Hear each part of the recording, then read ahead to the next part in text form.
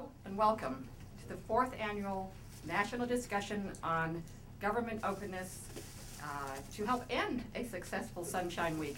Often we kick off Sunshine Week, but this year we're bringing up the end. I'm your moderator, Patrice McDermott, the director of openthegovernment.org, and we have a nice banner there in the front if you can see it. Our co-sponsors for this event are the American Association of Law Libraries, the American Library Association, Association of Research Libraries, Center for American Progress, League of Women Voters, National Freedom of Information Coalition, Public Citizen, Special Libraries Association, Sunshine Week, and Sunlight Foundation. And we appreciate all of our partners and others who have helped to get word out about this event. I am grateful to my co-sponsors for their help in creating this event and making it a success. This year, we are webcasting live from the Center for American Progress in Washington, D.C. I want to thank John Podesta, President and CEO of CAP, for graciously hosting this event for us this year. The Center is a partner in openthegovernment.org, which is a coalition of organizations committed to promoting government openness and accountability and pushing back secrecy. CAP is also on our steering committee, and Reese Rushing, who is here in the audience, is one of our committee members. The staff at CAP has been wonderfully helpful to us and very patient. As always, we thank all of you who are joining us live in the studio and those of you watching at meetings in your communities or from your computers at your office or on your bed or wherever you're watching from. Remote audiences, please call in or email questions throughout the show. To email, you can send the questions to questions@openthegovernment.org, questions@openthegovernment.org, or you can call to 202-478-5325 or 202-478-5326. Please be aware that we will not be able to get to all of you, but we will do our best. As many of you know, I hope everybody in this room knows, on his first day in office, President Obama sent a memorandum to his administration on transparency and open government, asking them to develop recommendations for an open government directive that moves government toward being transparent, participatory, and collaborative. Exciting times and much different from our past administration. Of course, as we celebrate Sunshine Week, we are excited and curious about the changes ahead. And just yesterday, the Attorney General issued the new Freedom of Act FOIA guidelines. We have them posted on our site. I know a number of people in this audience also have them posted on their site. Our website is www.openthegovernment.org, and many of our partners have them up as well. They build on, codify, as it were, and expand to some extent the directives that President Obama gave the first day that he was in office. Today we have a panel of distinguished guests to discuss what the Obama administration hopes to achieve with the new directive, the vision for e-government, the plans for financial and economic transparency, and the policy issues and opportunities facing this administration. We are honored to welcome today Vivek Kundra, the Federal Chief Information Officer for this administration. He formerly served in Mayor Fenty's cabinet as the Chief Technology Officer for the District of Columbia, and in 2008 was recognized as the IT Executive of the Year. Next, we also welcome Dr. Beth Noveck, who is heading up the implementation of the President's Memorandum on Transparency and Open Government out of the Office of Science and Technology Policy, and who has previously directed the Institute for Information and Law Policy at the New York Law School. And I recommend her writings to you, particularly her Wiki Government. We're out of order. Katherine McFate is a program officer for Government Performance and Accountability in the Ford Foundation's Governance and Civil Society Unit, where she examines and promotes the role of the state in achieving peace and social justice in the United States and beyond. And last but not least, Dan Chenok, who was a member of the President's Technology, Innovation, and Government Reform, or TIGR, team, transition team. He was also a former branch chief for information policy and technology in the Office of Management and Budget, and he's currently senior vice president of Pragmatics. We thank each of you for joining us here today. So Vivek, let's start with you. You are in charge of e-government and information technology, if I'm right, for the executive branch. What are the plans of the administration in those fields? So a couple of big things that we have planned out in terms of embracing open government, driving that agenda, and as you mentioned, that was the President's first memorandum, and it shows you the commitment of this administration to an open, transparent government. And what I want to do is talk a little bit about give you some context as far as the federal government is concerned. We've got over 10,000 systems. And a lot of these systems, frankly, are deployed with technologies that are 20 to 30 years old. So part of what we're looking at is rationalizing $71 billion of spend on information technology to look at the procurement process and say, well, how do we ensure that from the very beginning we bake transparency into how we procure technology and how we architect systems. So we begin with a default understanding that systems and information will be transparent rather than a default view that we're going to begin by closing everything up and then arbitrarily decide what will and will not be transparent. Second thing we have to recognize is that as we look at the economic crisis we're in and the two wars that we're in the middle of, is that as a function of priorities and ensuring that from a transparency perspective, it's more important now than ever. And how do we make sure from that perspective that we put data and information in the hands of the public? A good example where we've begun is the Recovery Act implementation with the launch of recovery.gov. And as more and more money flows out, more and more data will be available in the coming months and weeks ahead. But the challenge also we have to recognize is that it's not going to happen overnight and it won't be easy. And we're ensuring that from an agency perspective, as money is spent, that you're able to track it. And we're going to have to look at it from a perspective of an ecosystem, not just the federal government putting out that information, but also relying on organizations such as yours and the Sunlight Foundation to help us look at that data that's democratized and look at patterns so that we can hold people accountable, we can hold public officials accountable, whether that's at the federal level, state level, or local level, and the private sector for that matter.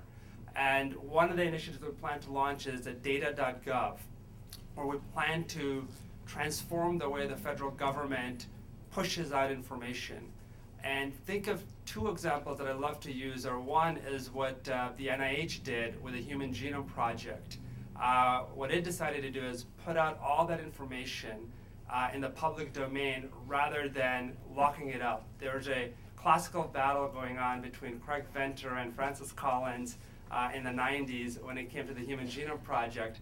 And there was a shotgun technique on the private sector side versus what the NIH was doing in terms of decoding the human genome. But with other world bodies in the NIH, when that information was put out in the public domain, what we saw was massive explosion in discovery in medicine, and also personalized medicine for that matter. Same way, another example is what happened with the Department of Defense and satellites. When the Defense Department decided to release the coordinates of that information, you're able to create a whole new industry around geospatial. And you're able to navigate all across the country. And for that matter, we're looking at vast array of data that the federal government has, and we're going line item by line item and figuring out how do we quickly put that in the public domain and ensure that it's easy to use, easy to process, and readily available. Thank you.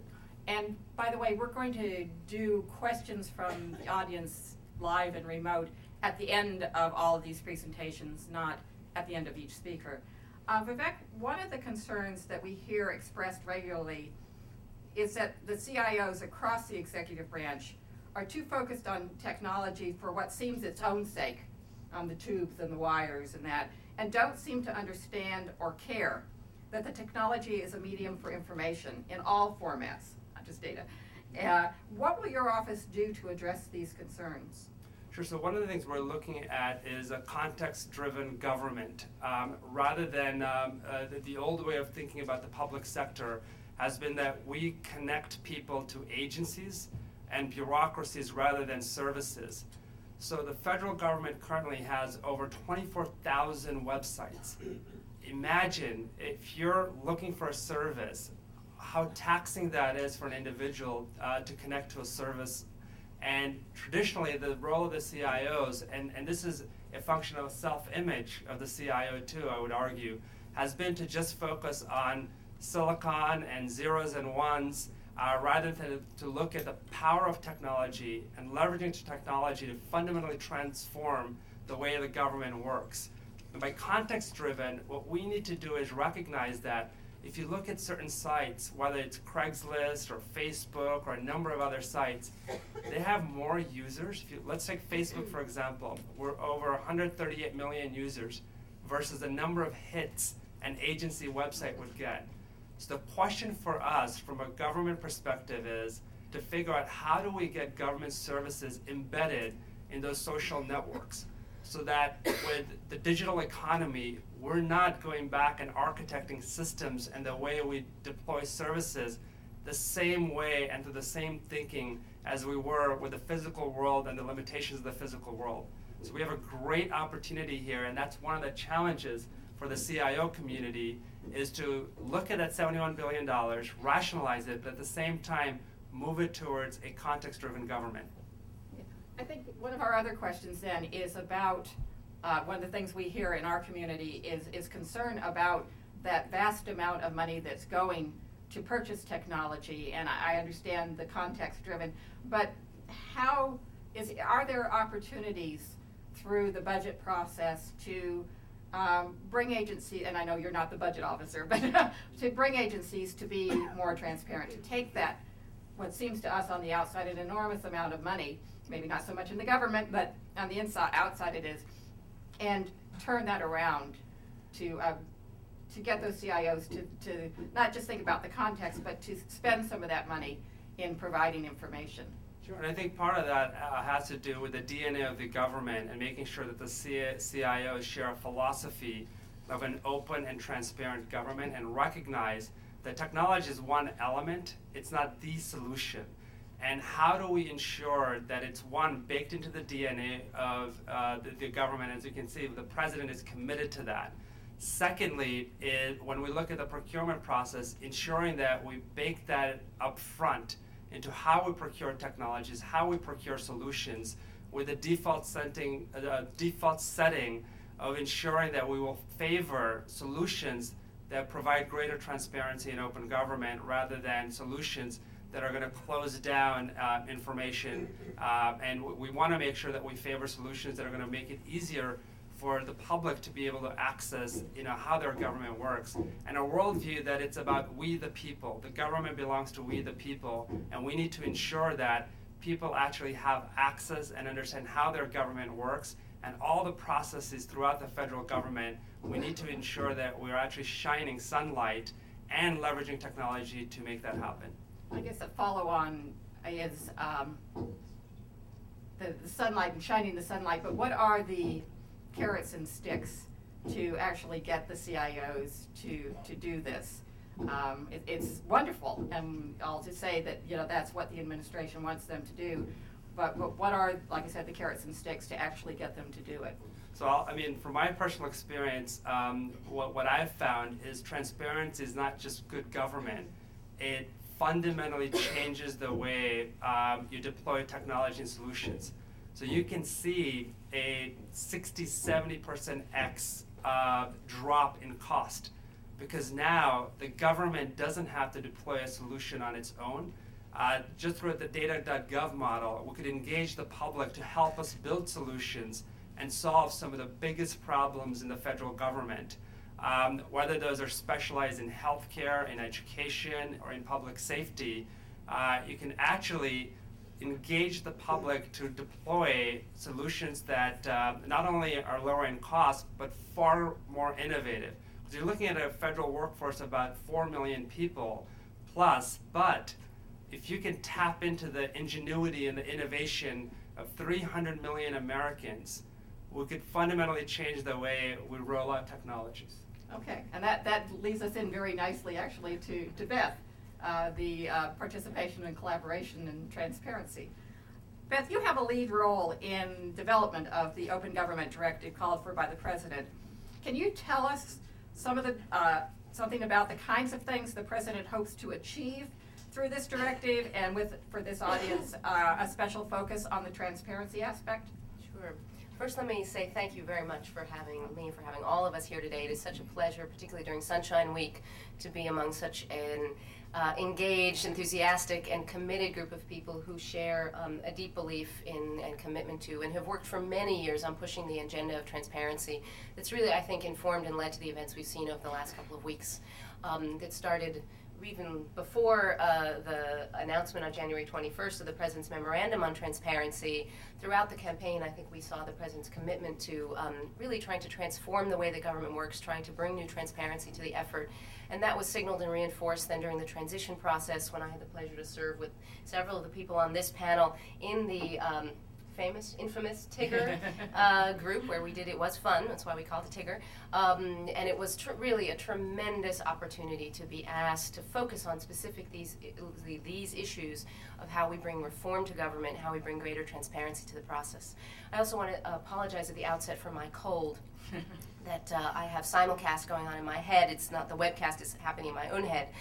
So I apologize for that. But what we're hoping to do here is really, as the memorandum I think puts it best, to try to drive 3 values into government to even greater extent than we've seen before: transparency, participation, and collaboration that have been mentioned.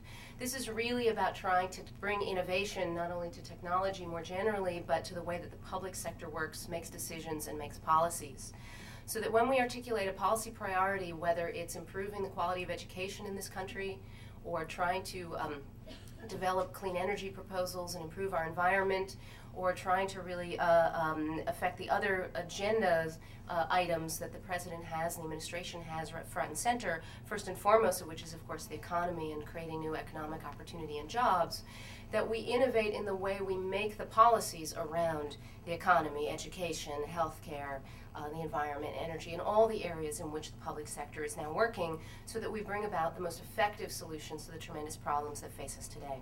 So in terms of what we're hoping to achieve in these 3 areas, I think I'm only echoing what Vivek has said about transparency and some of the flagship initiatives that he and the CIO Council are driving, epitomized by projects like recovery.gov, by projects like data.gov.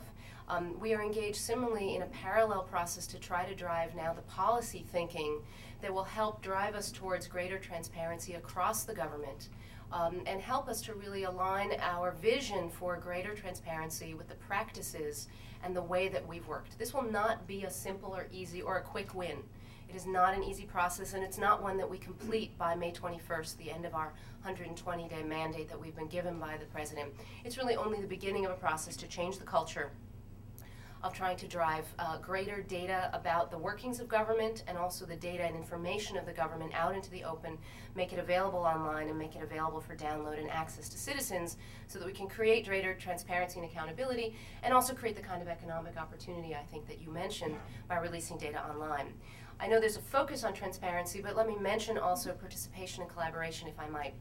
Because the transparency effort is really about also trying to create opportunities for civic engagement and participation early in the policymaking process, so that we can leverage as many of the minds, as you talked about, trying to bring everybody's work to bear. The President has talked about sort of all hands on deck approach, trying to drive the expertise of the American public into the decision-making processes in government. And so that's where we're also looking and collaborating on how we think about using technology to improve the way that we make decisions and to get the benefit of the best expertise that we can. I might also point out that last week the President also came out with a very major pronouncement on scientific integrity, and that's very much, I think, part and parcel of this initiative, is trying to look at how we drive better scientific information of the highest quality into decision making and foster new opportunities for civic engagement and participation. And finally, collaboration. And all of these are driven by transparency and getting data out there and putting it in the hands of people. is the ability to collaborate both across government more effectively and between government and the American people and the private sector on solving the enormous problems that face us today. So we're trying to look at what are the policies, what are the processes, what are the technologies, and what are the cultural changes that we need to bring to bear in order to enable collaborations across those government silos, so that in addition to delivering services more effectively, we're also making policy better, we're helping experts to find each other across the government, people to reduce, frankly, the waste that happens when people are working in silos instead of collaboratively on solving problems. And we're also committed to working as much as possible across the boundary between not only federal, state, and local, but also with the private sector, so that we do bring all hands on deck to solving these challenges. That means we're committed to doing a better job of articulating the problems that face us and the challenges that we're confronting, so that the people in this room who are watching on the web, so that everyone out there can participate and try to drive solutions to do things in our own communities, not only with government, but again with communities, with interest groups in the private sector, to try to really meet the challenges, the enormous challenges that we're facing. So it will not be easy, and there's tremendous expectation, and that weighs heavily, and we are grateful for the trust that you have put in us to try to work on these issues, and hope that this will be a very collaborative dialogue and process. One of the questions that has arisen in several of our meetings and when we've had discussions with you is, I suppose the best way to call it is, in addition to the cultural problems in many agencies, is sort of strengthening the information infrastructure, making sure that the laws that are in place are implemented and overseen. And I wonder, you have mentioned several times in discussions records management. I wonder if you could address like some of those basic building blocks of transparency that need to be addressed, and how you see that playing in. So let me say that there is definitely, the Office of Science and Technology Policy in the White House, where I sit, has played traditionally a very strong role as a convener. And again, this is, I think, why this process is being driven out of OSTP, because we view this as an extraordinarily collaborative process where we work with OMB and the eGov group and the CIO Council, where we work with other parts and branches of government in trying to bring everybody into the solution of driving greater transparency, because we won't solve this through one document or one directive. We have to have really an approach that addresses significant policy questions and issues, of which you've already mentioned one, in which there is a laundry list I know that people have prepared during their work today, work that is done as a run-up to this event, and work that was done today in the convening that happened this morning around developing that list of questions that really need to be answered from a policy perspective, as well as, again, also looking at how do we develop projects and programs, whether it's recovery.gov or data.gov or other hands-on projects that really demonstrate the effectiveness and importance of transparency and try to move us practically towards those solutions. And at the same time, there's the ability to get everybody really engaged in the solution, which is useful in driving really the cultural shift of getting people comfortable with the fact that transparency, radical transparency, really means that sunshine will be shined on things. And that's not always comfortable for people, and it's not always easy, and it does lead to criticism, and it does lead to finding out what we need to know. And so that's not an easy process. So the thing I most want to emphasize is not a laundry list of specific laws and rules and policies. We will be talking about our work more publicly on the web, and engaging people in that dialogue about some of the specific issues, but really because it's a long list of things we have to look at, but it's a long list that we have to look at in collaboration with a large number of people and actors. And so we really view ourselves as a kind of innovation team, if you will, of different organizations around the government that are hoping to work with as many people as possible. And I will just say that we have been running an interagency dialogue process online to begin to generate much of that thinking and ideas about what needs to change and how do we change it, right. Some of which may be done through traditional policy processes, and some of which may be done by the great work that's being done over here that's really going to push us in the right direction towards transparency that no amount of policy pronouncements will bring about by itself. Great. So I'm going to go a little bit out of order of the introductions and go next to Dan Chenok, who I'm going to ask about some of the same policy issues. But Dan, you spent a lot of time on issues of federal information policy and practices when you worked at OMB and you were a part, again, of the TIGR transition team. What do you see as the biggest opportunities and challenges that face this administration in its efforts to make government more transparent and accountable? Thanks, Patrice. Thanks for your question, and thanks again for moderating, and thanks to the Center for hosting, and to all of you for being here. It's a pleasure to be on a panel and to be reunited with Beth and Vivek, to meet Catherine. So it's a real pleasure to be here, and we look forward to your questions and to the discussion. As far as the opportunities go, and we talked a lot about this during the transition, during the run-up to the transition, Beth mentioned during the campaign, and conversations were occurring then and since, there are a number of basic functions of government that transparency can make much more effective and efficient on behalf of the people who are being served. So think about service delivery. Much of what the government does is get information, benefits, dollars out to people, out to individuals. So the more that people are aware of what those programs are, how effective they are, and where they as individuals, or perhaps the people that they're working with, as state and local governments, for example, in social services, are aware of where the money is, where the programs are, how good the programs are in terms of functioning and delivering the benefits that they're intended to deliver, the more effective the government will be in terms of the budget, the more effective the administration can then identify which programs are working, where should money perhaps be reallocated to have a bigger bang for the buck, et cetera. So the government service delivery mission is certainly enabled. One of the roles of government is to ensure that the citizens, who after all are the foundation of our government, are informed about what the government's doing, even apart from particular service delivery elements and transactions. And so transparency can ensure that we as a nation understand more, which has an important value in our democracy, in terms of how well this confidence of the citizens is in the government, trust that citizens have in their government. So transparency can enable those very basic elements of the functioning of how the government works in terms of serving citizens. An important next step in that is when the government actually develops policy, through transparency and through, as Beth said, participation and collaboration, which really go hand in hand, the government can get input and citizens have a better way to participate in those processes. The transparency allows them to understand the government, and then they can participate and allow the government to make better decisions as a result, and thus better policies will ensue. And then finally, I would argue that acceptance is important as an opportunity. And acceptance by the citizenry of policies that they may have seen before as being involved in or designed in somewhat of a black box, somewhat opaque. To the extent that they understand why the decisions were made, the data that form the basis for those decisions, and how those decisions are being carried out, will lead to much more acceptance of the decisions by the folks who are involved, by people who are benefiting from them, and hopefully things down the road like lower litigation costs, because people understand and don't feel the need to resort to other forms of reaction when they see a particular program, because they'll have had a stake in the formation. So that's all to the good. Patrice, you also asked about challenges. Yes. And I will, since I'm not in the government right now, I'll go a little further than Beth did in terms of talking a little bit about policy.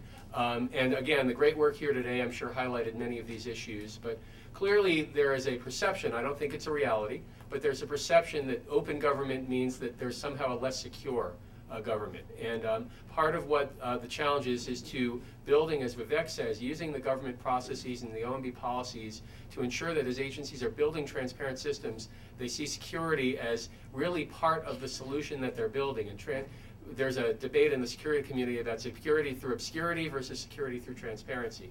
And I think we're very much looking to see the opportunity to this challenge as identifying the security through transparency element.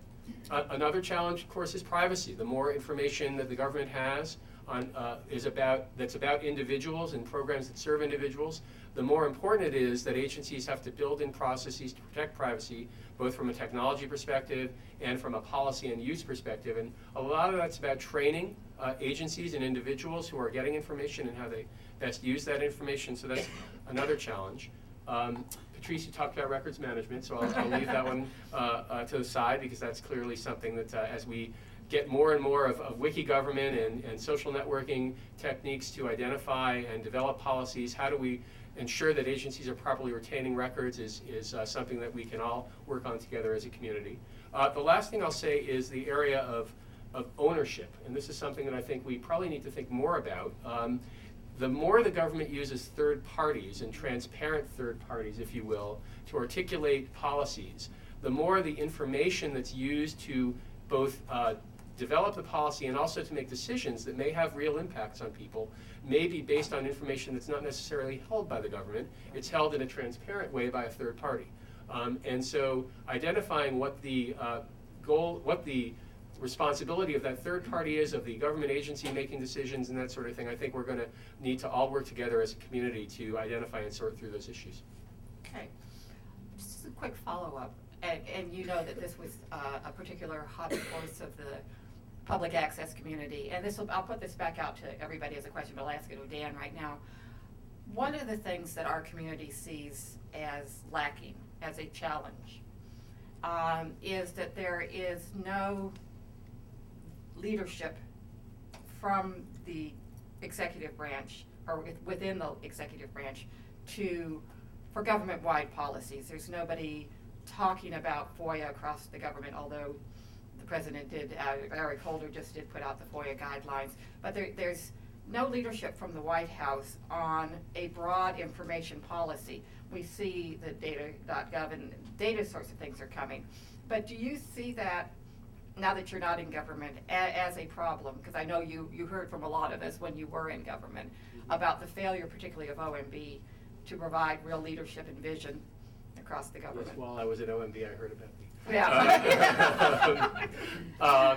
Well, we talked a lot about this during the transition. Right. And I think the signal that the White House sent when Vivek was announced as the Chief Information Officer, which was not a title that had been used, demonstrates that there indeed is, and Vivek will do an extraordinary job in bringing these issues together, working with the agencies, working with the industry community, in identifying and what are the policy issues, and Beth in her role working to bring these in through OSTP. And so it really is it's a team effort. And the role of OMB is important, the role of OSTP is important, the role of the policy councils, the role of federal chief information officers.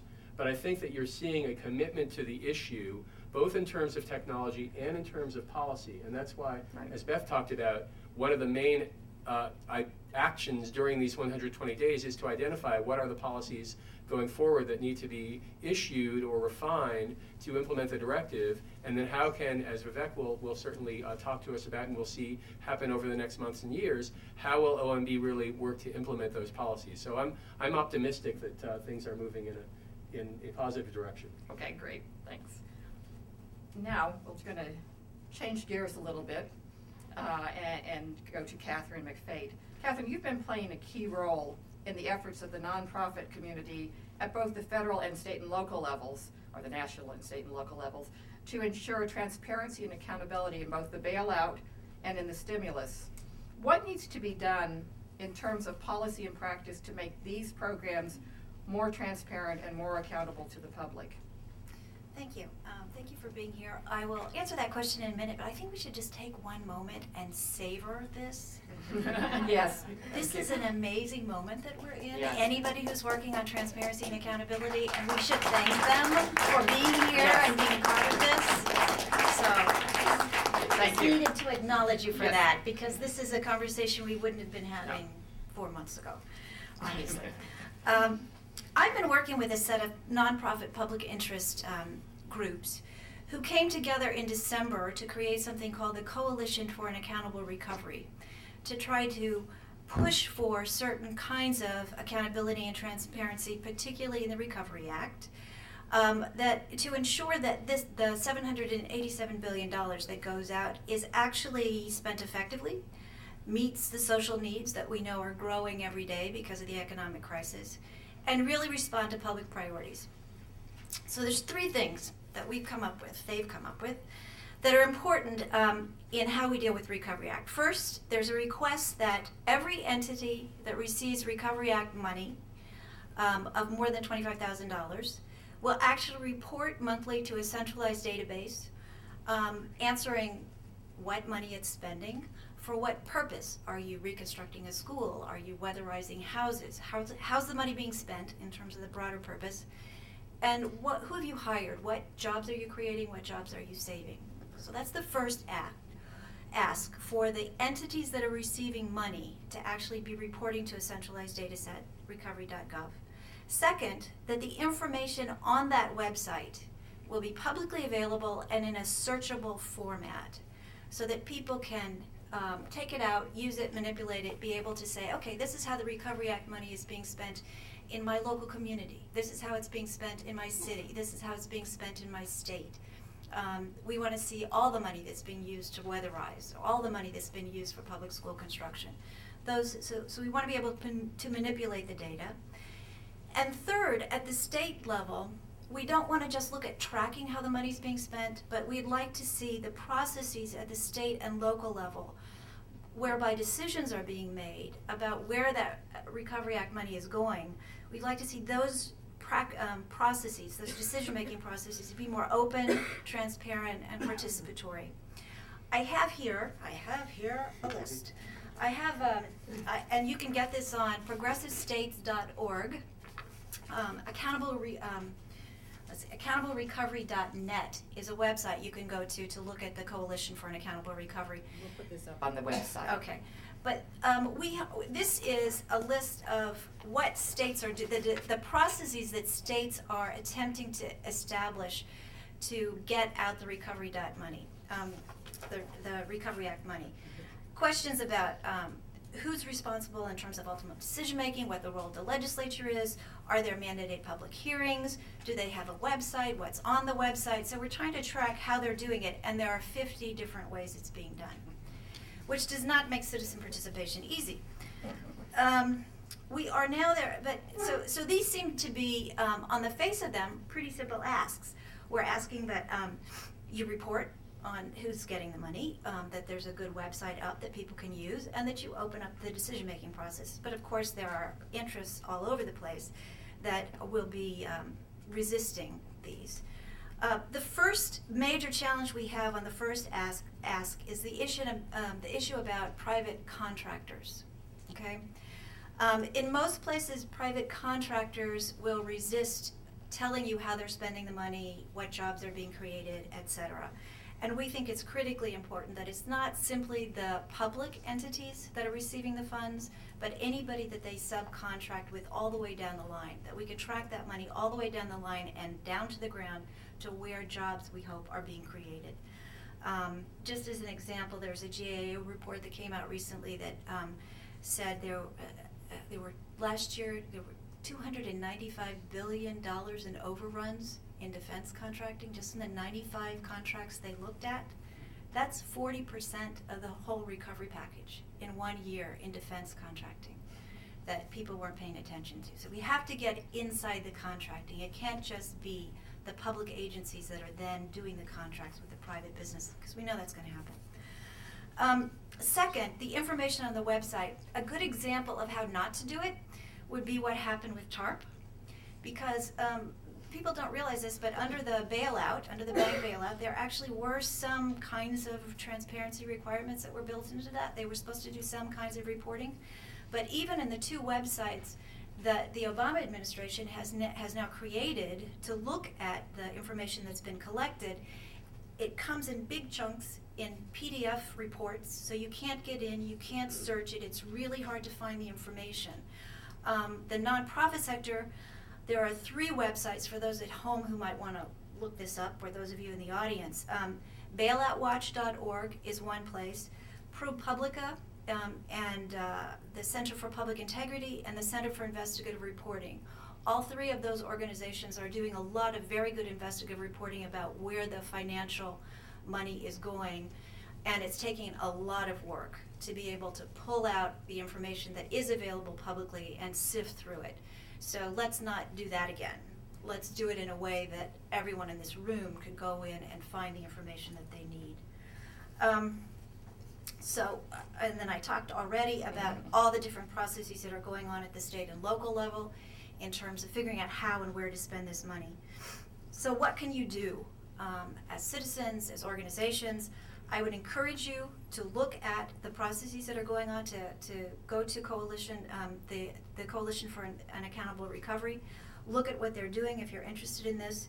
For those of you at home who are on this website, I would encourage you to look at what your states and your localities are doing with the recovery money. If they have websites that they're creating, go look at the websites. See if you can track around, because there's 40 states that say that they have websites relating to the Recovery Act. Now, exactly what's on them and whether it's helpful is a whole nother question. So we need people on the ground to be looking at these websites. If they're not good, tell the people that created them that they're not good. Write letters to your governor, write letters to your state legislators, write op-eds. Say that you need to have better information and you have a right to it. If they are good, if people are really struggling, tell us that too. We would encourage you to write to the accountablerecovery.net website and tell us when people get it right. Because at the end of the day, what we want to do is make these systems as good as they can be, because we want the Recovery Act to work. We need it to work. We're in dire straits in this country and people are suffering, and we want it to get better. And I just want to close by saying, not only do we want the recovery to work, but we have this moment now. It's a very special moment where we can really reshape the way democracy is working. We have a president of the White House who's clearly committed to open government, who's committed to citizens having a voice, and we have a citizenry that's more engaged than it's ever been. We have people who are paying attention because they really care what government's doing, and it's our moment to go in there and say, here's how we need to change the structures so that everyone can be involved in decision making, so that every person has a choice. So let's not lose that that's what we're using this transparency and this technology for. It's to reinvigorate democracy and really make sure that it serves all the people. Thank you, Catherine. We're about to go ahead. We're about to go to Q&A in our audience in just a minute. And I want to remind our remote audiences to email us at questions@openthegovernment.org or call us at 202-478-5325. I feel like National Public Radio. Or 202-478-5326. Vivek, did you want to take an opportunity to respond to what Catherine was just laid out there? Yeah, I totally agree with everything she's saying. No, and part of it is, as we're balancing moving quickly in terms of making sure that we're creating jobs with rolling out the platforms that are going to enable the very transparency that you're speaking of. One of the things we're doing right after this is there's a whole session where I've got my whole team that's coming in, and on top of that, the architects, as we're looking at data and data feeds and how we can make sure that you're not getting it in static formats, but you're getting it in formats that are machine readable, so you can slice and dice and cube all that information. But again, I think we on the public sector side want to hear from people. We want to know what the best way to make this happen and how quickly we can move forward in terms of execution. And part of the challenge is there's nobody that has a monopoly in the public sector in terms of the best ideas as far as moving forward. And as I said, one of the biggest challenges we face is those 10,000 plus systems that have code from 30 years ago. And that's going to take some time. And as Beth mentioned, it's not going to be easy. It's not going to happen overnight. But on top of that, when we look at just the scale, federal, state, local, and the private sector, we also have to balance how much data we're able to collect, versus the burden of reporting. And what is the right balance between collecting all this information and making it available rapidly against getting that funding out there and ensuring that we're building systems from the very beginning. That's why I spoke about how it's very, very important as we buy new systems in parallel to how we make our current systems transparent, that we bake that into those systems, because that wasn't part of the culture, that wasn't part of the DNA historically, and technologists didn't think about it in the same way historically security wasn't thought of in that way. It was thought of, as Dan mentioned, it was either you have a secure platform or you have an open platform that can be compromised. And we reject that view. And what we're doing is we're trying to ensure, on the one hand, all new systems that are bought in the federal government take everything you've said into account. At the same time, with the Recovery Act, we want to make sure we get the best thinking, and we've met with a lot of the open government groups to actually work on a model architecture. So moving forward, we can scale it across the entire federal government and not limit it to the Recovery Act. Great. I have a question you may not be able to answer, may not want to answer, but to what extent is the problem that faced not only with these legacy systems outdated and all, but how much of the problem is with proprietary systems and information encased in proprietary formats?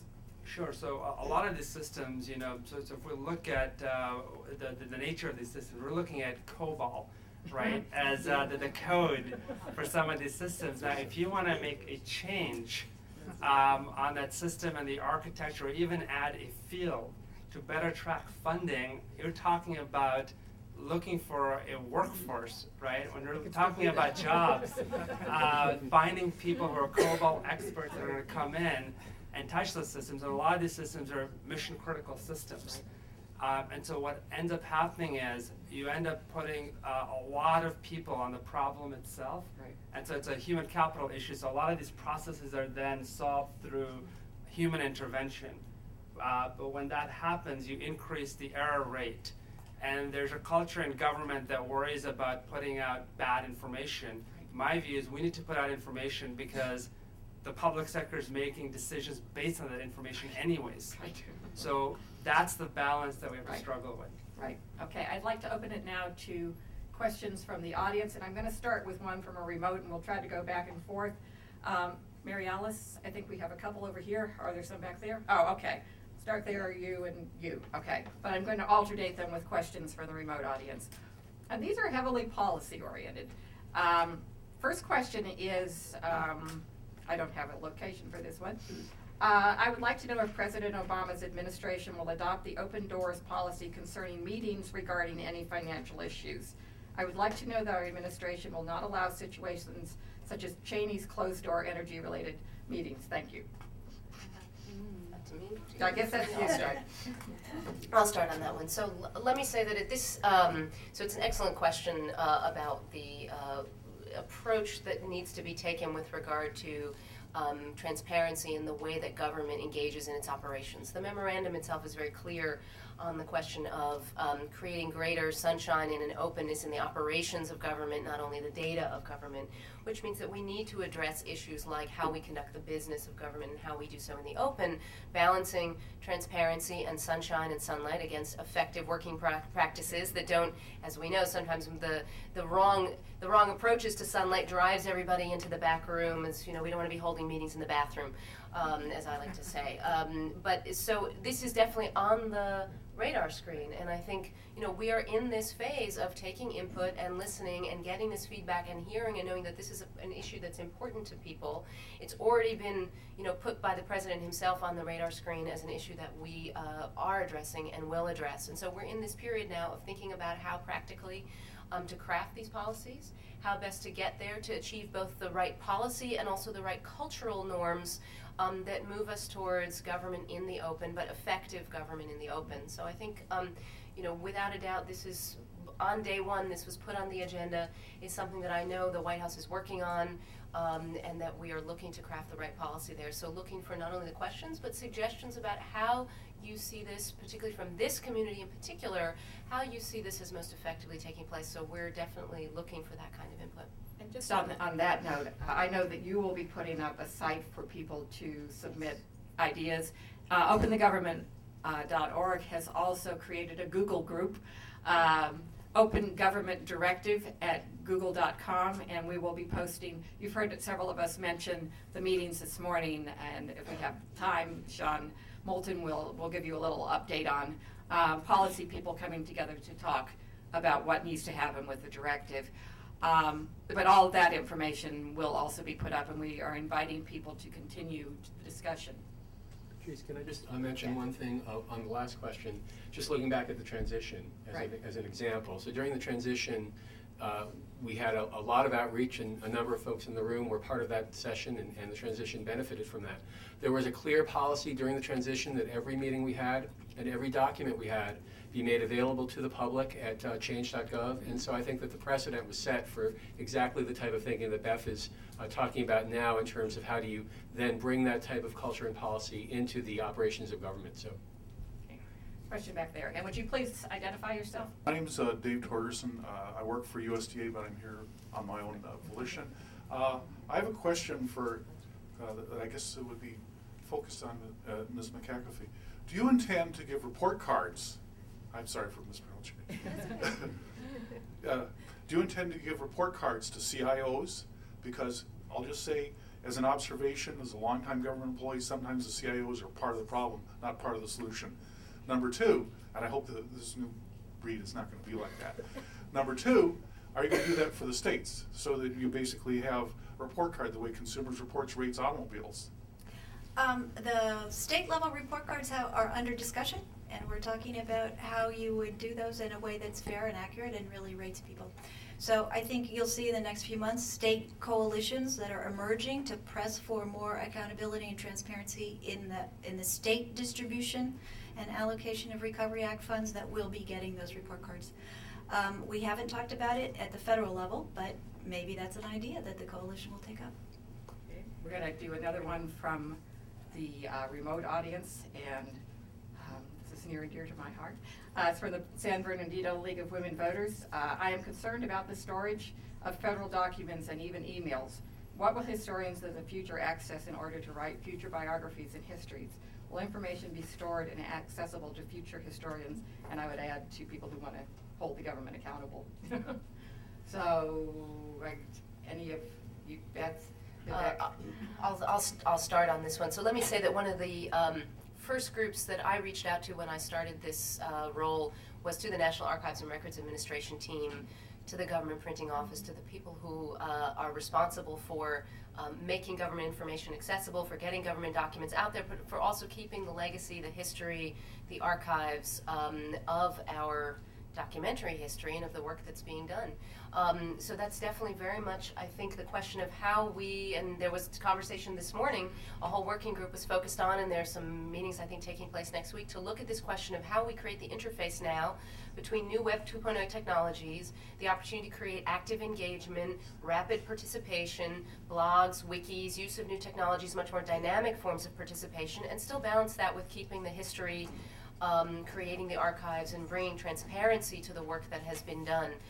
So there has also been, this is definitely the work that has been going on around government, is on the radar screen, and I think, again, one of those important topics that is surely within the scope of what we're focusing on, which is not to lose sight. And this is with regard also to the work that's being done on stimulus and transparency, is, again, this is also about keeping the history of what is the New Deal, in effect, and ensuring that our transparency efforts and the policy around transparency keeps account of the importance of that historical record and the transparency that comes with that, the accountability that comes with that.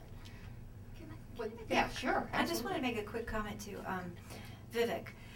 And when we're acutely aware of the unevenness of what's going on inside the federal government in terms of their ability to use technology, and that's why everyone, I think, probably in this room, and I know out there that are listening, are so hopeful about the recovery.gov website, because you're in charge of it, and you're starting from scratch, and you know what you're doing.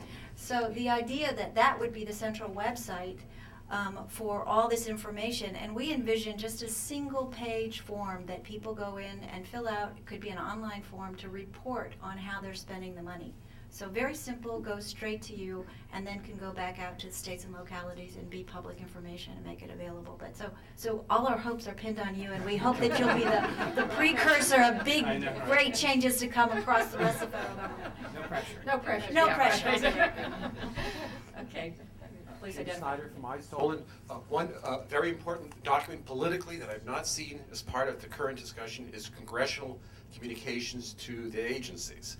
As you know, well-heeled interests go to Congress all the time asking them to write letters to the agencies on their behalf. I wrote many of them myself when I worked at the Hill early on in my career. And if you want to get access to those, you typically have to go to, say, a congressional liaison office and copy them. They're very inaccessible. Why not make those documents, which are very important politically, available? In fact, why not require congressional aides to fill out an electronic form so that they're instantaneously available in a well-structured format? I mean, this is influence being exercised in a very low visibility way on the agencies, so the federal government actually has discretion to disclose that information. Anybody want to? So I mean, what I would say is absolutely. Beyond just those documents, one of the things that we're doing is we're looking at all business processes across the federal government. And one of the things that's been fascinating is you'll see how many people it takes to move around a business process.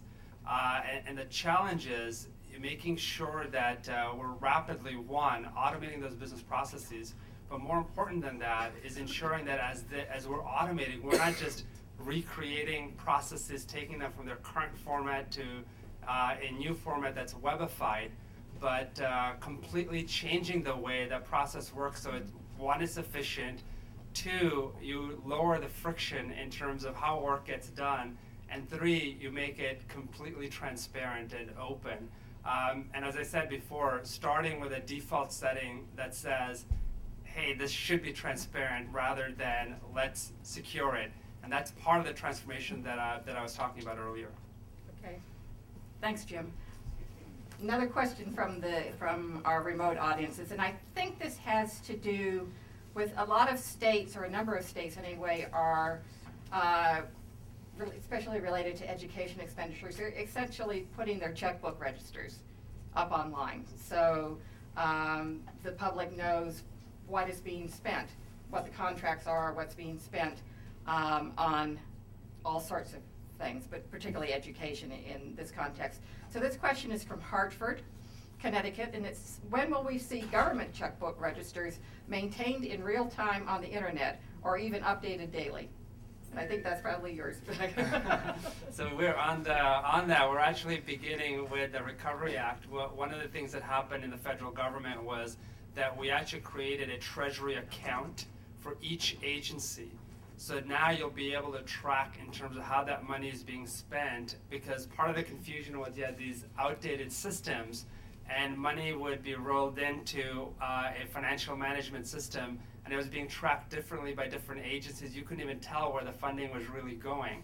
So by a function of having these separate Treasury accounts, you'll be able to see that on recovery.gov as funding goes out in terms of where it's going, how much, what it's for, and moving forward with states and locals, that's where also, ensuring that those systems are capable of, one, pushing out that information, and two, making sure that as that information is pushed out, it's done in an enterprise standard, rather than having to interpret, 50 different standards plus all the local governments plus the federal government. And that's why the next session where we get into the architecture is vital, and making it available in different formats like Atom 1.0, RSS, XML, so people can manipulate all the data as you suggested. Yes. My name is Leanne Nurse, and I'm representing the National Coalition for Dialogue and Deliberation outside the day job at EPA. This is mostly directed to Beth, but also to the other panelists. To what extent do you think the Open Government Directive will incorporate the kinds of principles for civic engagement that are being developed through NCDD and other related organizations, or perhaps the steps that we established at EPA for effective public participation? Great, and I'm glad you called attention to this document which was floating around, and the work that NCDD and others have been doing to try to bring attention to the idea of principles of public engagement as well as principles of transparency. And NCDD has actually participated in some of the outreach sessions that we've done and help to share those both during the transition and then now in the new administration. So we will definitely speak to, we're focused here on transparency in part. This memorandum on open government focuses squarely on all three of these principles. So I think no one to the exclusion or out of balance with the other, which is very much about encouraging early and effective participation. EPA has been really at the forefront of modeling out new practices and really bringing innovation and trying new things, not simply the traditional practices of APA-based notice and comment rulemaking, extraordinarily important, one of the things on our radar screen, federal advisory committees, science advisory boards, the traditional structures that we've seen before, but work that's been done around the government and more of which needs to continue to get done to try to bring innovation into participation practices. Without a doubt, I'm glad that you, to this audience, the larger audience, have re-signaled the importance of the public participation, public engagement in decision making, which I think everyone has echoed on the panel, that this is about really trying to bring the public and the expertise of the public and the engagement of the public into the way that we make decisions, and at the same time getting us to push out some of those challenges and questions so that not all of the decision making or problem solving happens on the government side alone. So it's not only the participation agenda but also the collaboration agenda, but definitely those principles and the kinds of things that have been articulated by the civic engagement community when we have invited to come to the White House, and will engage in a larger conversation going forward online and through other meetings in trying to push forward on bringing meaning to those principles in practice and driving that out to the agencies. So I also want to commend not only the interest groups but the agencies who've done a lot of work already to date in trying to use new technologies, but I think most important to echo what you said, new practices and processes that aren't just about putting up a blog or putting up a wiki. Everybody wants to throw up a wiki now, right? But unless there is someone listening on the other end to what comes in, we can have all the public comment websites we want, but the goal here is to try to change the practices of the way we make decisions. Again, not easy to do, so that we're creating meaningful processes and technologies that serve as the conduit, and then in turn allow us to take the account of and get manageable and effective expertise in and perform the way that we really make decisions, so that it's an effective process, not just a slick new tool and technology. Thanks. Question from a remote audience, and the San Bernardino League of Women Voters is very engaged. Yeah. This is a good question, though. Is there any nation, this is a good question. Is there any nation in the world that is already doing open government well? Have we looked at models that work? So, a couple of models come from different places around the world. Singapore has a tremendous, and they've been working at this for years. They have a very open electronic government platform with many of their transactions online. Several of the U.S. trading partners that are engaged now with the government, that Vivek is now working with, are looking at this area. The UK has basically a government gateway that they run a lot of transactions through. So there are any number of governments, and there's a whole international e-government movement that the Organization for Economic Cooperation and Development is involved in, and so there are a lot of different nations around the world that are working this problem, and the U.S. government has been and will continue to be, I'm sure, engaged with them. Hi, this is Laura Engdahl. In a past life, I edited a publication called The New Public Innovator, which was a Clinton-era newsletter that shared ideas about how government agencies could act more accountably. And of course, that was a different technological era, but I'm wondering, I think this is a question probably for Beth, but maybe for Vivek also.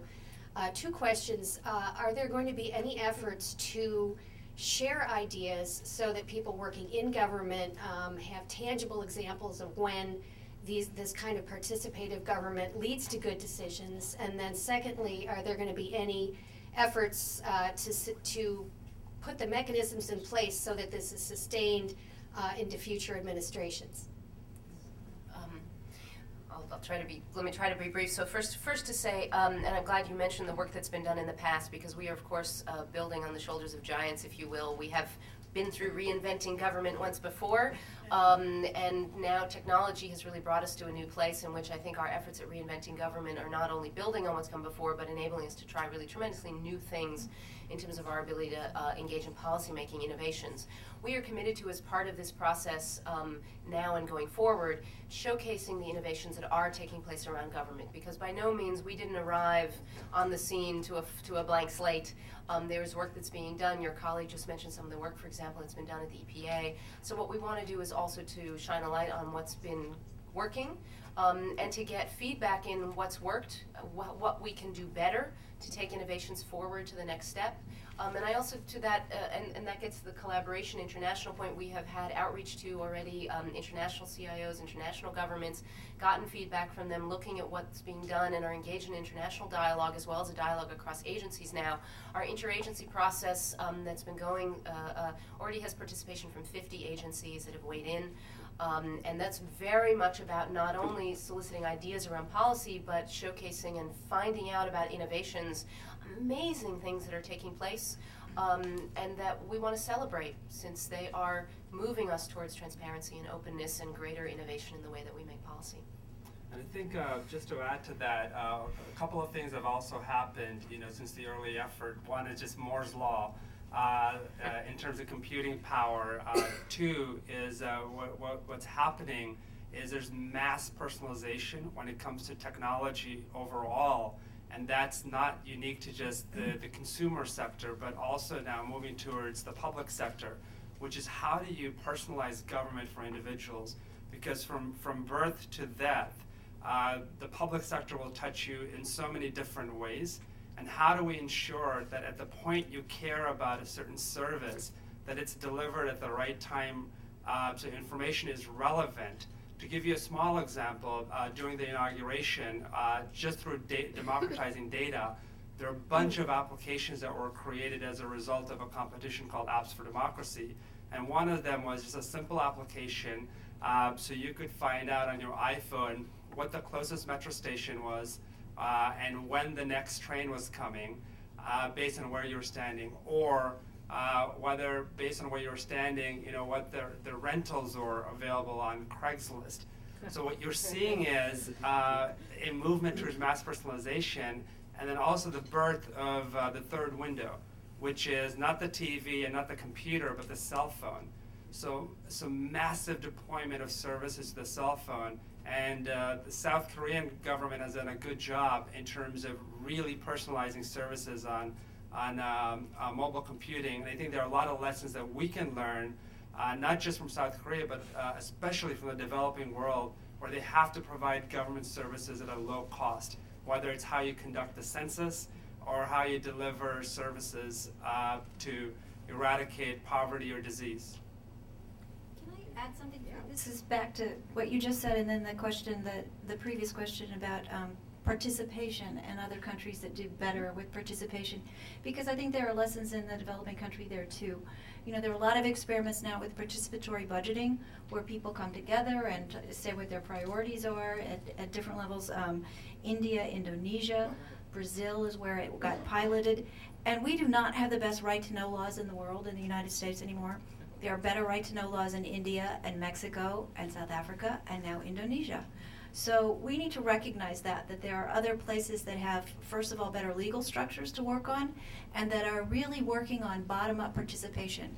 The UK is also doing a lot of new experiments around, but it's a kind of top-down participation, which is sort of interesting. The government has decided people aren't participating in government and democracy enough, and so they're reaching out and trying to pull people in at the local level and all the way up to the federal level. So there are a number of places where governments are really working hard on trying to figure out how they can engage citizens in a different way.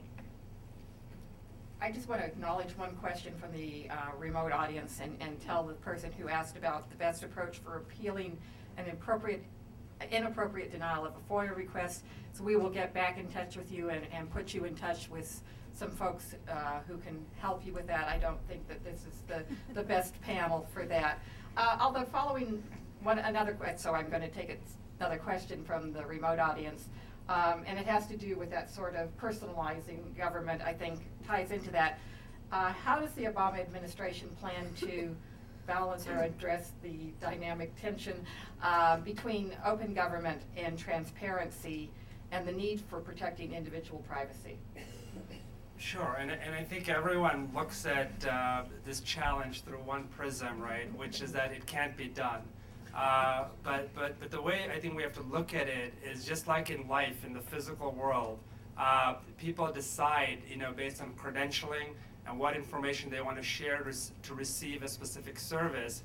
We need to think about it in the same way when it comes to the digital world, which is it's great to be able to participate and engage in an anonymous fashion as you're commenting on an issue or advancing an agenda. But then when it comes down to receiving a specific service, credentials have to be verified. And that's a trade-off. Rather than thinking of it in terms of one solution for everything, what we need to think about is how do we ensure that based on whether it's a service or the level of engagement, we're asking for the appropriate credential at the time it's needed. Not up front, but at the time it's needed, and engineering systems and the public sector to adopt that model rather than a model that says we're going to ask you for the most restrictive credentials so you could participate and engage with the government. Can I just add that actually transparency is a fundamental to the proper delivery of privacy in the government. Access to information about individuals, notice to those individuals about what the government's doing with their information. So I fully agree with Vivek. I think it's a false dichotomy to suggest that the two are antithetical. And I think in fact, as transparency is developed more effectively over the coming months and years, that we'll see greater attention to privacy, and we just need to keep focus on educating people, making sure that government decision makers make the right decisions about the information that they have, so that they're not inadvertently placing information on individuals in the wrong place and that sort of thing, but keep moving in that direction. Thank you. Okay. Our local audience. Good afternoon. Don Purcell, Catholic University School of Law. My question is about the use of computing cloud technologies. I was wondering whether the transition team or the Obama administration is looking at choices and options on the use of computing cloud technologies to store, maintain, and retrieve data in a searchable format. And we only have 5 minutes left for this part of the thing, so please keep your questions and responses short. Questions? So yes, we are looking at it. And it's central to our strategy, actually, in one of our key pillars, which is lowering the cost of government operations. And if you look at what's happening in the consumer space and cloud computing and the Darwinian pressure that exists in terms of innovation in the consumer space, we want to be able to bring that same type of pressure and innovation in the public sector by leveraging cloud computing. But we have, through the transition, we talked about 3 different clouds. One being leveraging consumer clouds. Second is cloud computing when it comes down to government operations where it's sensitive but unclassified or classified information. And third is rethinking the way or looking at how grants are issued. So if you look at Virginia, Maryland, and DC, the federal government would give grants around specific programs, but they're not allowed to deploy common technologies jointly, which would cut the cost of rolling out the services by order of magnitude 60-70%. And so that's sort of the approach, which is looking at the consumer cloud, the federal cloud, and the state and local cloud. That was the theme. Google gave a major presentation this morning in this area. And that's the reason I asked the question. I wanted to see the extent to which this really interesting presentation this morning matched up with what the transition team and the Obama group is looking at. So good answer. Thank you. We're going to take a couple more directly locally. Richard Lehman, Citizens Planning Coalition, DC. So my questions or points are more ground up. One point, I guess, is a sort of student of government. Reinventing government wasn't really about democracy. And hopefully, from everything you've said, I think that's a significant difference in terms of business process redesign versus transformation of government. Because not a whole lot happened really with those books and stuff from we really 16 years ago. Okay, here we go then. Congress is really important. we can't communicate with congressional committees. All their systems are set up for you to contact individual Congress members. If you live in DC, you're out of luck, and so much of Congress's business is done by committees, and we can't really fundamentally communicate with them. Regarding information, I'm sorry to interrupt you, but just you make know, one more point. if it's about the executive branch, because these folks are I understand yeah. that, and this Yeah. is, don't forget defunding the archives so that they have much more limited hours now. Similarly, how do the various agency libraries and other information systems fit into this initiative? Not just the CIOs, but actually these entities that are already existing, like National Agricultural Library, et cetera. Yeah. I'm not sure there was a question in there, Well, so I think we should take, okay. Let's take a couple of questions Okay, in good, so that we yeah. can respond to as many as possible. I'll try to work that into a response. Okay, my name's Eric Mill. I'm with the Sunlight Foundation, and I think this question is primarily for Vivek, because there's been a lot of talk about just getting data out to people and getting input from people in a sort of like holistic way. But I'm wondering specifically about developer contributions and ways to, like, if you're a developer and you're not part of a big organization that can afford to get certified to participate in the procurement process, like, how can you participate? So, like, and I can see two ways of doing that, like lowering the barriers to procurement, but also actually putting out government projects on services like SourceForge, GitHub, stuff like that, you know, where people can see where they can contribute code and see at least the path of it being accepted and integrated into government systems as a motivator to help people contribute. Do you see anything like that? Yeah, coming out of your work? absolutely. And I mean, my experience in the public sector, and especially the way I approach a lot of these problems, has been to engage the public in helping us solve some of these problems.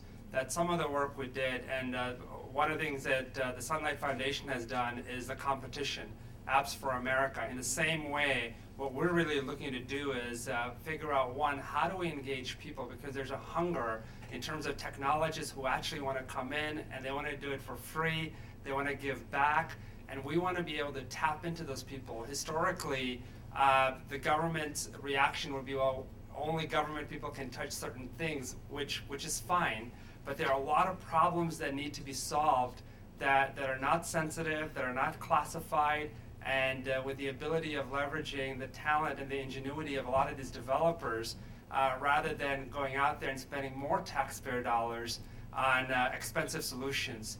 So Beth and I have been talking about this at length in terms of how do we engage an entire army of technologists to help us solve some of these really difficult problems. Participation takes many forms, and we care about the participation that comes in the form of coding, as well as that comes, you know, code is left coast code as well as right coast code. Whether it's comments on law or comments on code, we're looking for both forms of engagement.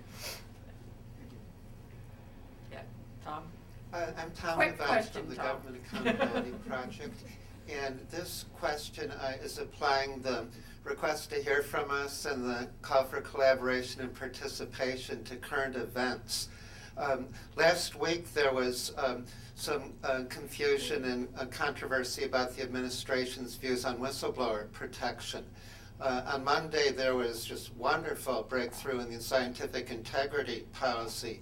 Then on Wednesday there was a signing statement that led a Republican senator to engage in very sharp attacks on the administration's commitment to that issue. My question is, for the people on the webcast, watching the web, and the members of our organizations, the whistleblowers, where do they direct their views on this issue? You folks at the front have been very gracious and supportive for how the activists can channel our voices, but where does the public at large, how do they weigh in on this one?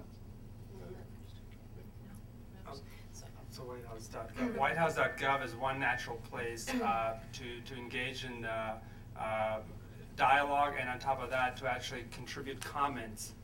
Yeah, and in addition, I mean, we've already spoken about this. You owe us an input next week. You've promised that you're going to send us some reports and try to gather feedback and input from a much wider community that we will then channel back to us through our Open Government web presence. So we're looking forward to that. And we, again, welcome the collaboration of groups who are helping to channel these conversations and discussions so that we're getting in manageable feedback that helps us shape and craft our policies now in this crucial phase. One final question. Thank you. My name is Jared Duval. I'm a fellow with Demos, where I'm working on a book called The Open Source Society. And my question, I think, is best posed to Beth, and that's on the participation specifically in the policymaking process. One of the things that I've been looking into is the great work that's being done both in person by groups like America Speaks in their 21st Century Town Hall meetings, and online. We have folks here from America Speaks, and online through projects like what was done between Open Left and Red State when there was a net neutrality bill being developed by Senator Durbin's office. I'm just wondering, what are some of the options that you're looking at in terms of how citizens participate either through America Speaks type models or online open source policy formation going forward? So, yes, yes.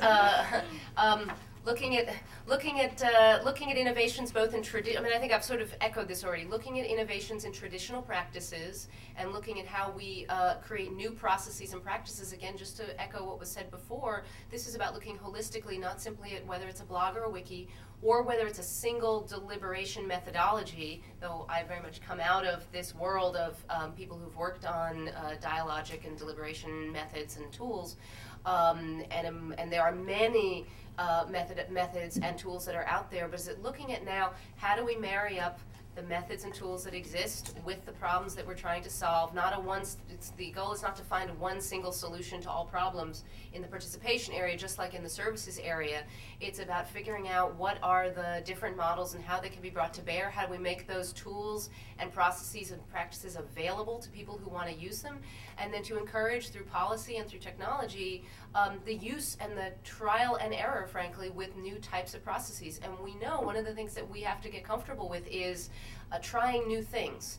And that means that some of those things might not always work, and that some of those things might work better in one context than another. So I don't think, that there is one answer or one method or one way of doing things, but instead trying to move towards practices whereby we're trying lots of different things and making them available to people to experiment in different contexts. Because whether we're trying to crowdsource gaining expertise, or whether we're trying to get people work on collaborative drafting, or whether we're trying to get people engaged in attempting to provide a sense or consensus around a particular issue, these are different techniques that are going to work in different areas. So I think one thing I'll just add to this is an important dialogue that's emerging between the technology communities that weren't traditionally engaged in the world of the kind of dialogue around civic engagement and participation in the same way, and the many active people who've worked in the area of dialogic methods, deliberation, civic engagement, policy processes, bringing these two worlds together to now talk about how we drive more effective practices and innovate in our practices for policymaking. So look forward to seeing the book. Thank you. I would really like to thank our panel for their time, for giving us time and coming to talk with us today, and for a lively and thoughtful dialogue with all of us.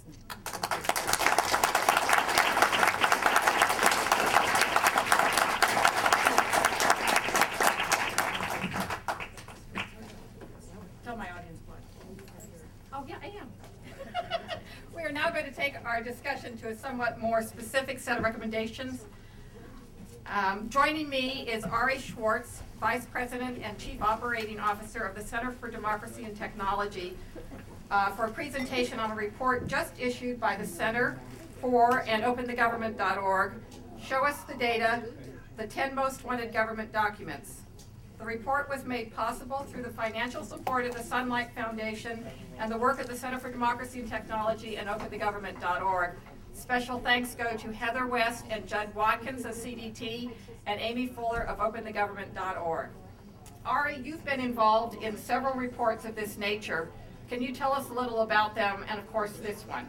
Well, the history goes back actually to 1998 when actually John McCain was the chair of the, Senator John McCain was the chair of the Commerce Committee, and he had his staff looking into making government more open. And one of the issues, a lot of the open government groups went to the chairman and asked him to change policy, and they kind of put back to us, well, what are the exact types of data and what are the exact areas that you want to see information made more, where you want to see information made more open? Can you be more specific? And from that idea, we worked with OMB Watch on coming up with this 10 Most Wanted list, where we asked the public, rather than just come up with our own list, ask the public, please send us the types of data that you want to see. And at that point in '98, we did it through email.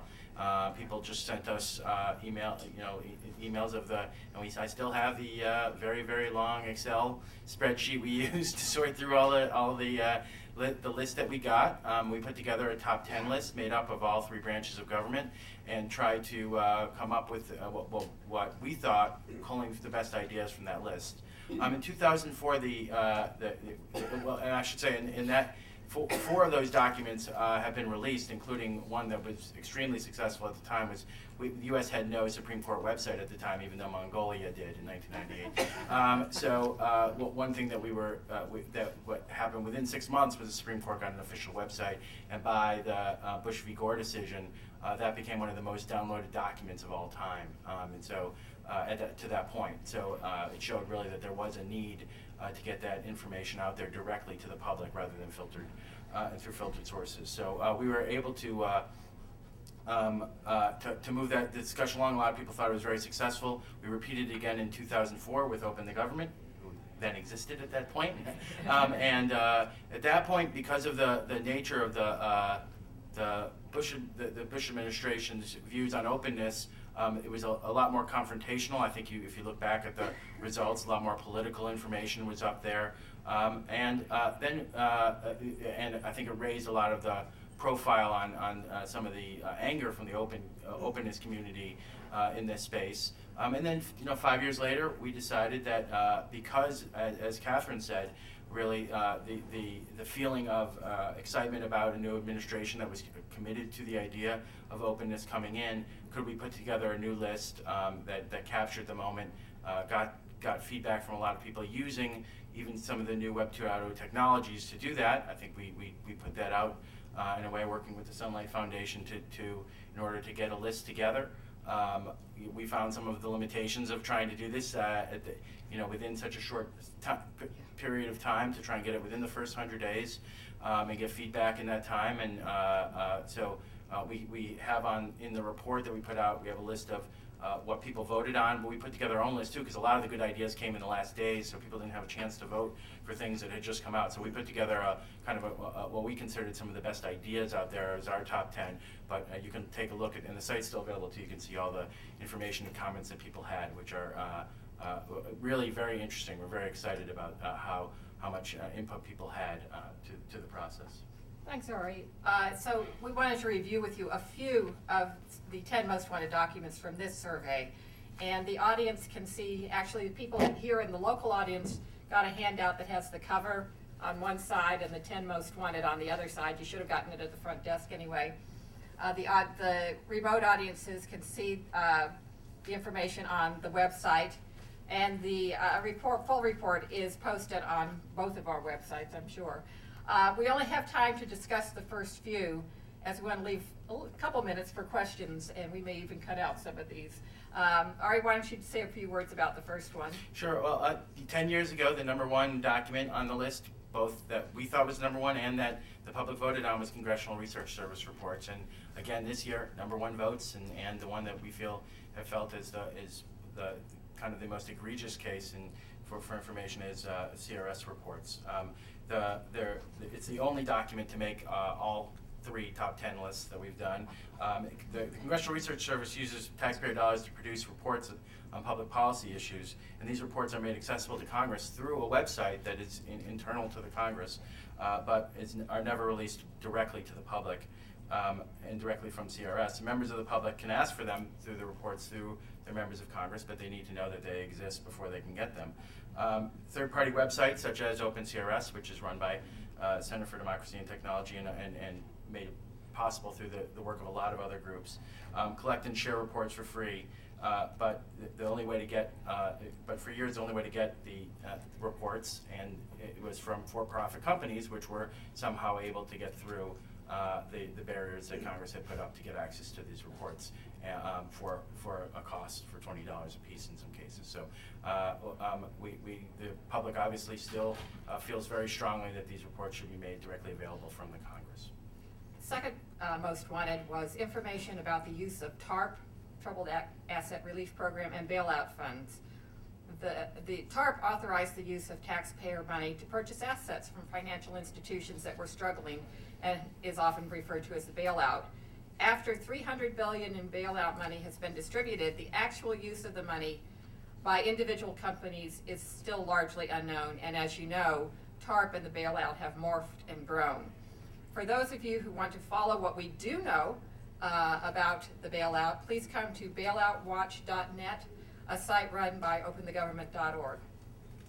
The number three, I don't know how much time we want to spend on these, but there were a lot of votes for judiciary documents, and number one on that list, the only one that has never been on a previous list, that the highest receiver of votes that have never been on a previous list was the PACER system, the Public Access to Court Electronic Record System.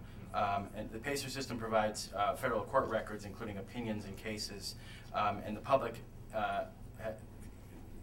have access to the legal precedents only after a user has previously registered for a password, and the system charges far more per page than it costs PACER to serve PDFs. So this is information that is available, but for a price and only through a system that makes a profit based on really burdensome fees to the public. So that a lot of people who really care about who've cared about judicial documents have raised this, and it became one of the cause celebs in the top 10 most wanted this year.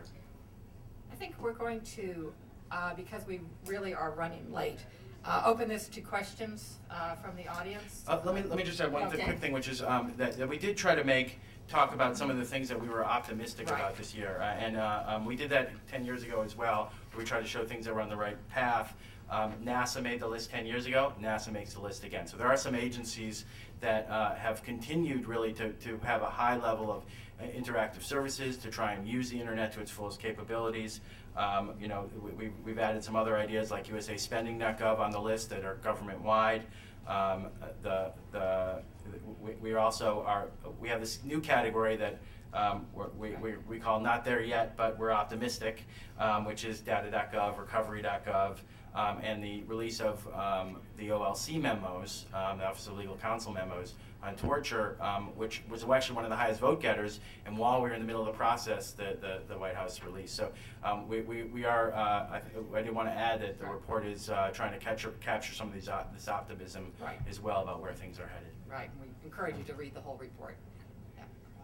Sean Moulton with OMB Watch, and actually I think you were getting to exactly my question. I mean, this is, Ari especially, this is your third time, and Patrice, this is your second time doing this report. With the emphasis now on open government and transparency, especially from the administration, but with the increased attention that Sunshine Week gets every year, do you have higher hopes this time than before? I mean, you got, I think you said, Ari, you got 4 of the original first 10. Do you think that at the end of this year, or by the time we do another one of these reports, we'll get 10 out of 10 or 6 out of 10?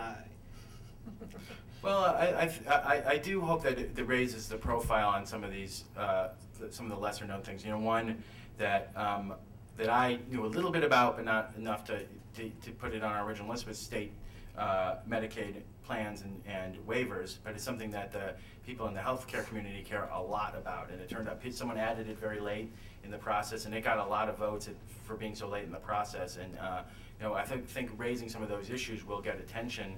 And Beth Noveck said to me earlier today that she'd like us to. She asked me for a copy of the report and wants us to send it to them. So I think that's a great sign that people are listening to the report, and that we can keep this going. We have time for one short question. Yeah, my name is Li Yang. My short question is really for the ongoing, continuing basis of the data, which is really should be systematically looked at, investigated. And that means including the connection of all agencies from local to federal. So if you have money and shuffling around, or the Medicare use or revenue or expenditure are misused and actually it's not benefit the general population or the federal court or local court, district court, they're really connected because the court system is really from local to federal. Yes. So those information are not available. Right. So a lot of complaints and cases are there, and they are not even docketing or pleading are not even docketing, and maybe they have some several cases with the same case number. So I would like you really, based on these complaint cases and at the administrative level and a higher level, put them all together. Okay. If you can drop us a note about that, send it to questions@openthegovernment.org and we'll follow up. There, and my my email is LYOUNG2K. No, you don't want to do that on a public broadcast. No. What I mean is I would like to work with you. This Okay, is good. important for 30 Yes, years. thank you. We'd like to thank all of our sponsors, including and especially the Center for American Progress, and of course all of you, our live and remote audiences, and our panel of guests for joining us today. I apologize to any folks who didn't get to ask questions. A more open and accountable government at every level is up to all of us. We invite you to join us in our work. OpenTheGovernment.org, again, has set up a venue to continue this discussion. Open Government Directive at google.com. We invite you to join us there. Thank you very much.